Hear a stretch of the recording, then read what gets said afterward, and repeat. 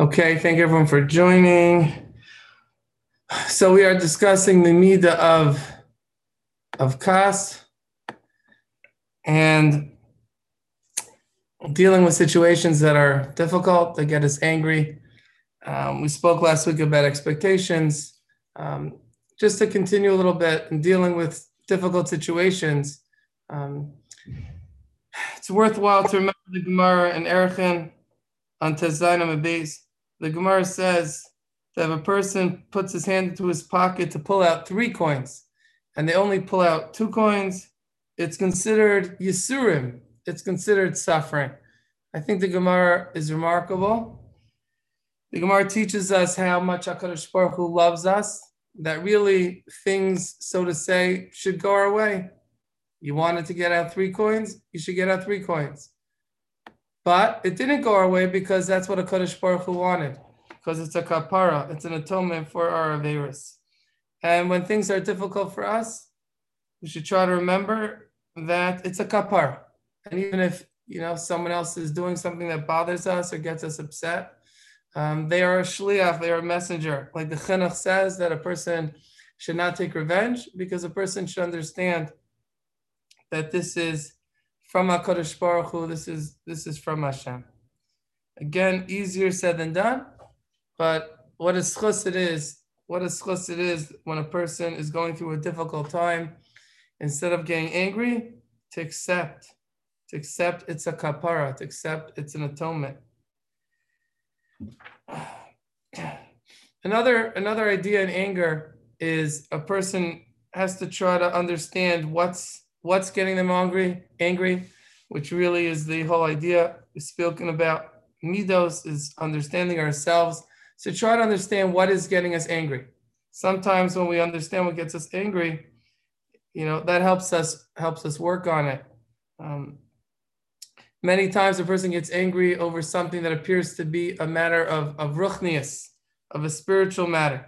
For example, you're waiting for someone to go to a shiur, and they're keeping you waiting. So you're so angry, and you feel justified that you're angry. Maybe if you're waiting to go shopping, you wouldn't feel justified, but you're going to a shiur, or you're going to help someone, you're going to do a chesed, so you feel justified in your anger. You have to realize very simply that you're not angry because you're late to the shiur. You're not angry because you're not able to perform the chesed.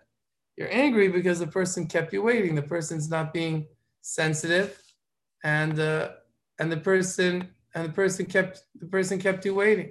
So that's really why you're angry. And in the case of the chesed, you could think about here I'm trying to do chesed, and I'm being angry at this person. What about my chesed? What about my chesed with this person that I'm waiting for? I should care about them, not to get upset, not to get angry at them, not to hurt their feelings when they finally come to the car. So you have to keep in mind really what's going on. So many times people are angry and they feel justified, and they don't really understand why they're angry. There's rarely ever a justification to be angry. When it comes to being angry that people are doing something wrong, so we say, Oyave Hashem, Sinu Ra, those that love Hashem, hate evil. But very, very few people are on such a level that they're angry because they care about HaKadosh Baruch Hu, they care about Hashem. Very few people are on that level. You have to be on the level of Oyave Hashem. You have to be on the level of, I love Hashem. It bothers me so much if people are acting against Hashem. Very, very few of us are on that level. Almost always, our anger is misplaced. Doesn't mean there's no reason for why we're getting angry, but there's no real justification for anger. And keeping this in mind could be very helpful in not becoming angry. We'll speak about, which is a continuation of anger, and that is the midah of savlanas. The midah of savlanas, people, we translate as patience. That's not really a good translation. Patience sounds like, you're waiting in the doctor's office, or you're waiting in a restaurant for your food, so you have patience. But that's a very small, that's one part of savlanas. Savlanas means to really bear, to really accept. Savlanas, to be sovel, to bear, to accept what's going on, to accept the situation and not become angry, not become upset. Accept another person is savlanas. We learn out savlanas from Hillel. Hillel was the prototypical savlan. The Gemara tells us in Shabbos, a famous Gemara on Daf Lamed Amud Beis, that one should always try to be humble like Hillel. The Gemara says the story where two people made a bet to see if they can get Hillel angry. And it was Erev Shabbos, and the person starts calling outside his home while Hillel is getting ready for Shabbos, while he's washing himself. He says, Mikan Hillel, Hillel here. And Hillel gets dressed, goes outside, and he says, what do you, Shal b'ni Shal, ask my son, ask. And the person asks, why are the heads of the Babylonians so round? And Hillel says, it's a great question, because they don't have skillful midwives. And then he waits a few minutes, Hillel goes back inside, and then he calls out again, Mikan Hillel, is there Hillel here? Is there Hillel here? I mean, he just found out a few minutes ago that Hillel was there. But nonetheless, Hillel goes outside again, and he says, oh, I have a question. He says, Shal b'ni, ask my son. It sounds like from the Gemara that Hillel really ran to go outside. Almost sounds like from the Gemara that Hillel, stopped, washing himself, got dressed, went outside, came back in, continued washing himself. Or at the very least, it's definitely Hillel did his best to go outside to answer this person's questions. And I think you see over here that Hillel had a tremendous respect. Hillel had a tremendous respect for every single person, for every single yid. And because he had such a respect, Hillel runs outside to greet this person who's treating him without respect, who's saying, Mikan Hillel, who's not treating him with respect, but nonetheless, Hillel treats him with such respect. And he says, what's your question? And he's interested in his question. And perhaps that's the fundamental yesod. That's a secret of Hillel's patience, Hillel's respect for another person, Hillel's love for another person, as the Mishnah says in Pirkei Avos. Hillel says, the same Hillel, having me talmidav shel Aaron, you should be from the students of Aaron. Ohev shalom, love peace, v'raidev shalom, and chase peace. Ayavis abrios, love people, u'mekarvim l'Torah, and bring them close to Torah. Hillel's affinity and Hillel's respect for every person allowed for that patience. Share with you a Mardik Vart, a beautiful Vart from Rabbi Kalish Shlita. The Mishnah says in Pirkei Avos that there are different types of people. That those people are Arba Midos Ba'adam. There are 4 different types of people. There's someone that says Shali, Shali, Shalach, Shalach, what's mine is mine, what's yours is yours. There's somebody that says what's mine is yours and what's yours is mine. I'll share everything with you. You share everything with me. And then you have the Rasha, the person that says what's mine is mine and what's yours is also mine. But Rabbi Kalish explained a very simple idea that the first 2 people, the one that says what's mine is mine, what's yours is yours, or the person that says what's mine is yours and what's yours is mine, that person is a Beinoni, that person's average, because that person expects what he believes for others as well. What's mine is mine. That person's the type of person that's not a big sharer, doesn't like to share. The girl in the dorm, she keeps her things to herself, doesn't like to share her things. But at least it's shalach. At least what's yours, it's yours. She doesn't expect other people to share, to give with her. She assumes other people like her, just like she doesn't like to share. Her friends don't want to share. So that's at least fair. Another person is very giving. Shali shalach, what's mine is yours. They're very giving. The girl that's always sharing and giving, but she could assume, she could understand that everyone else should do the same or is the same. And therefore she feels, shalach shali, I could help myself to yours. And our job in life is to be a person that is shali shalach. What's mine is yours. I'll work on myself, or it's natural to give to others. But I understand shalach shalach. What's yours is yours. I can't put that expectation, my personality or my midos or my growth, I can't put that on someone else. And this idea is very important because I believe it gives us insight into not getting angry, not getting upset at people. For example, the girl that's taking your stuff. So ask yourself, does she share her things with others?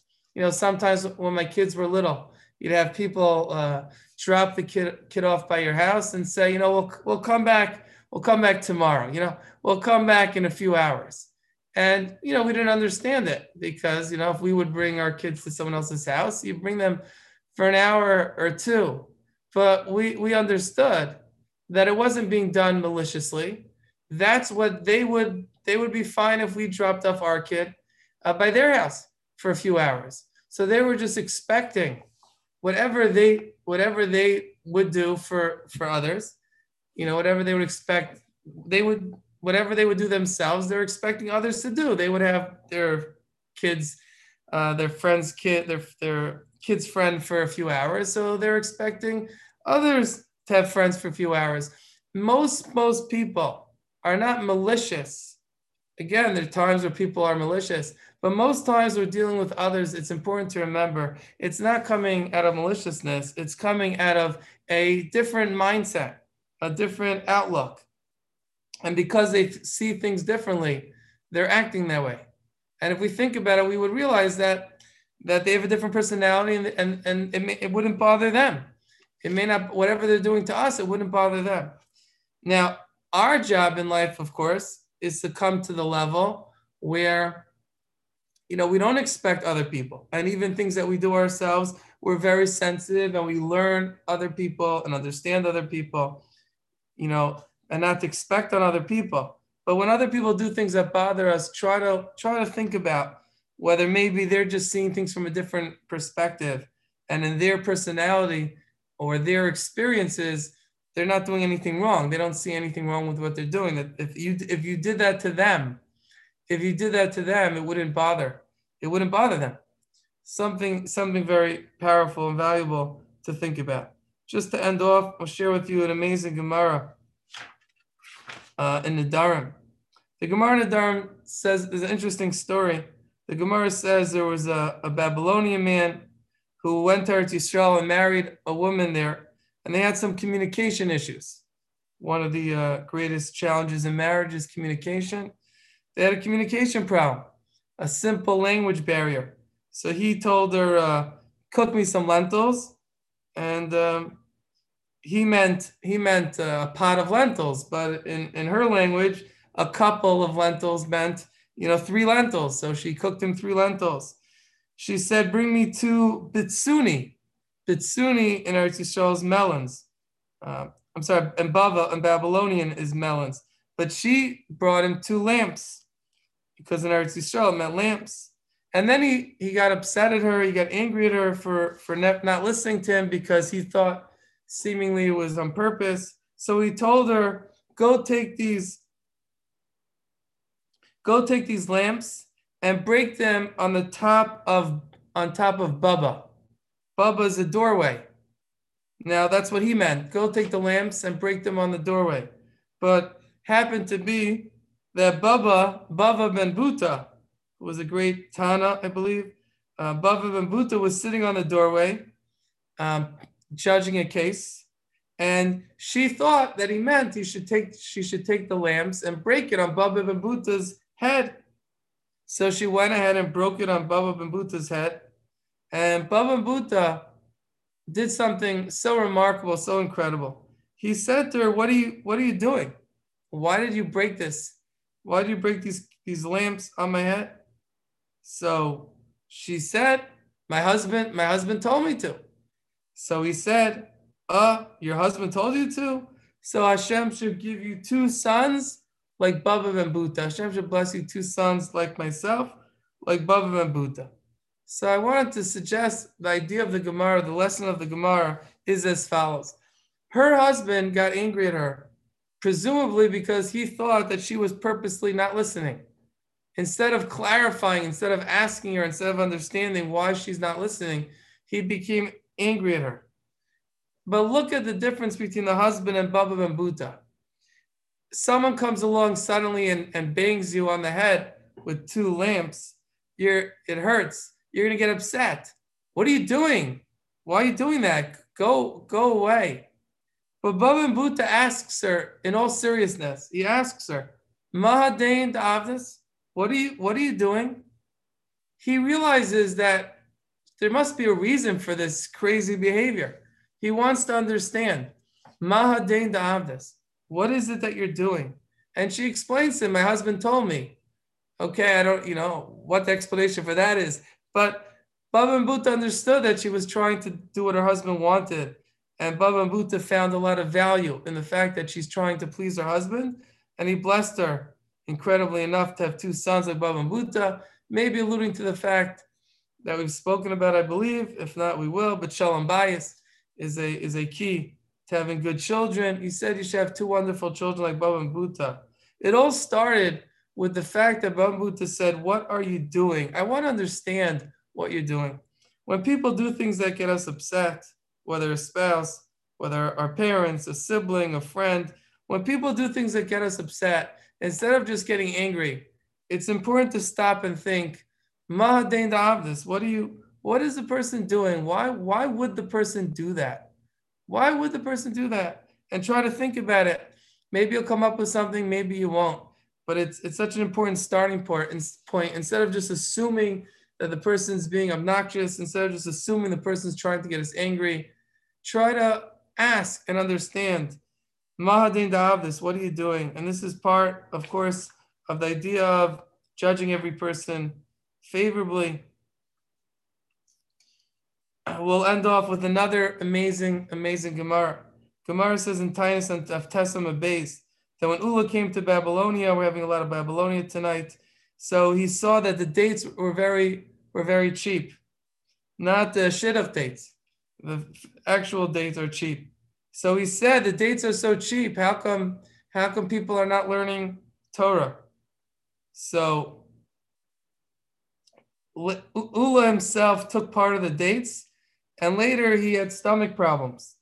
And later Ula said, the dates are so cheap, they're like knives, and yet the Babylonians still are able to learn Torah. Ula first criticized the Babylonians for not learning Torah because the income, the parnasa, was cheap. They could subside on dates. And when Ula saw how difficult the dates were on the stomach, he said the opposite. He said, how are they able to learn Torah with the difficulty of dealing with the stomach problems from the dates? And this is a very important lesson. Sometimes we look at someone else and say, what are they doing? What's the matter with them? And if only we would ask, Mahadain Da'avdis, if only we try to understand, if only we would know their story. If we'd only know their story, very often we would be like, wow, this person's a great person. This person's amazing. If I would have gone through what they've gone through, I'd be so much worse. So trying to understand the story, and even if we cannot understand the story, but just a recognition that there's more to the story could be very helpful in our not getting angry at people. Be'ezus Hashem. We're to a few questions. What is the right approach to reacting to children's behavior without jumping to anger? So I think what we're talking about is very important, to try to understand where the kids are coming from, instead of just assuming that a kid is doing something wrong for no reason. It's so important to ask the child, like, why did you do that?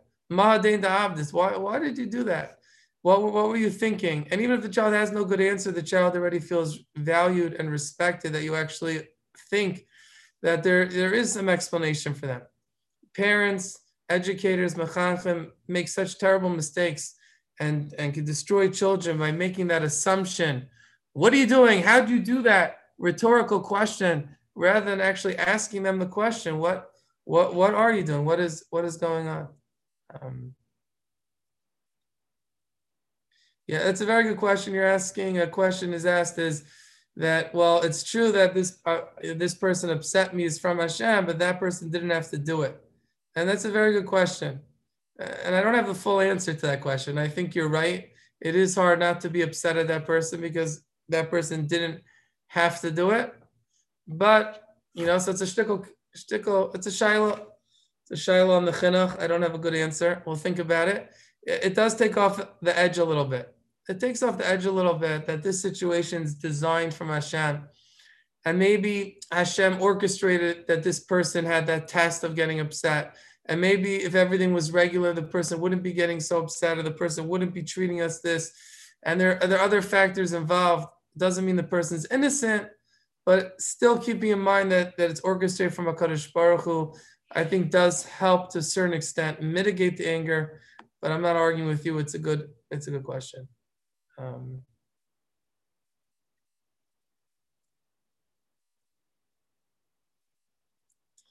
Okay. Yes, we will discuss Atzlus in the future. Mirz Hashem.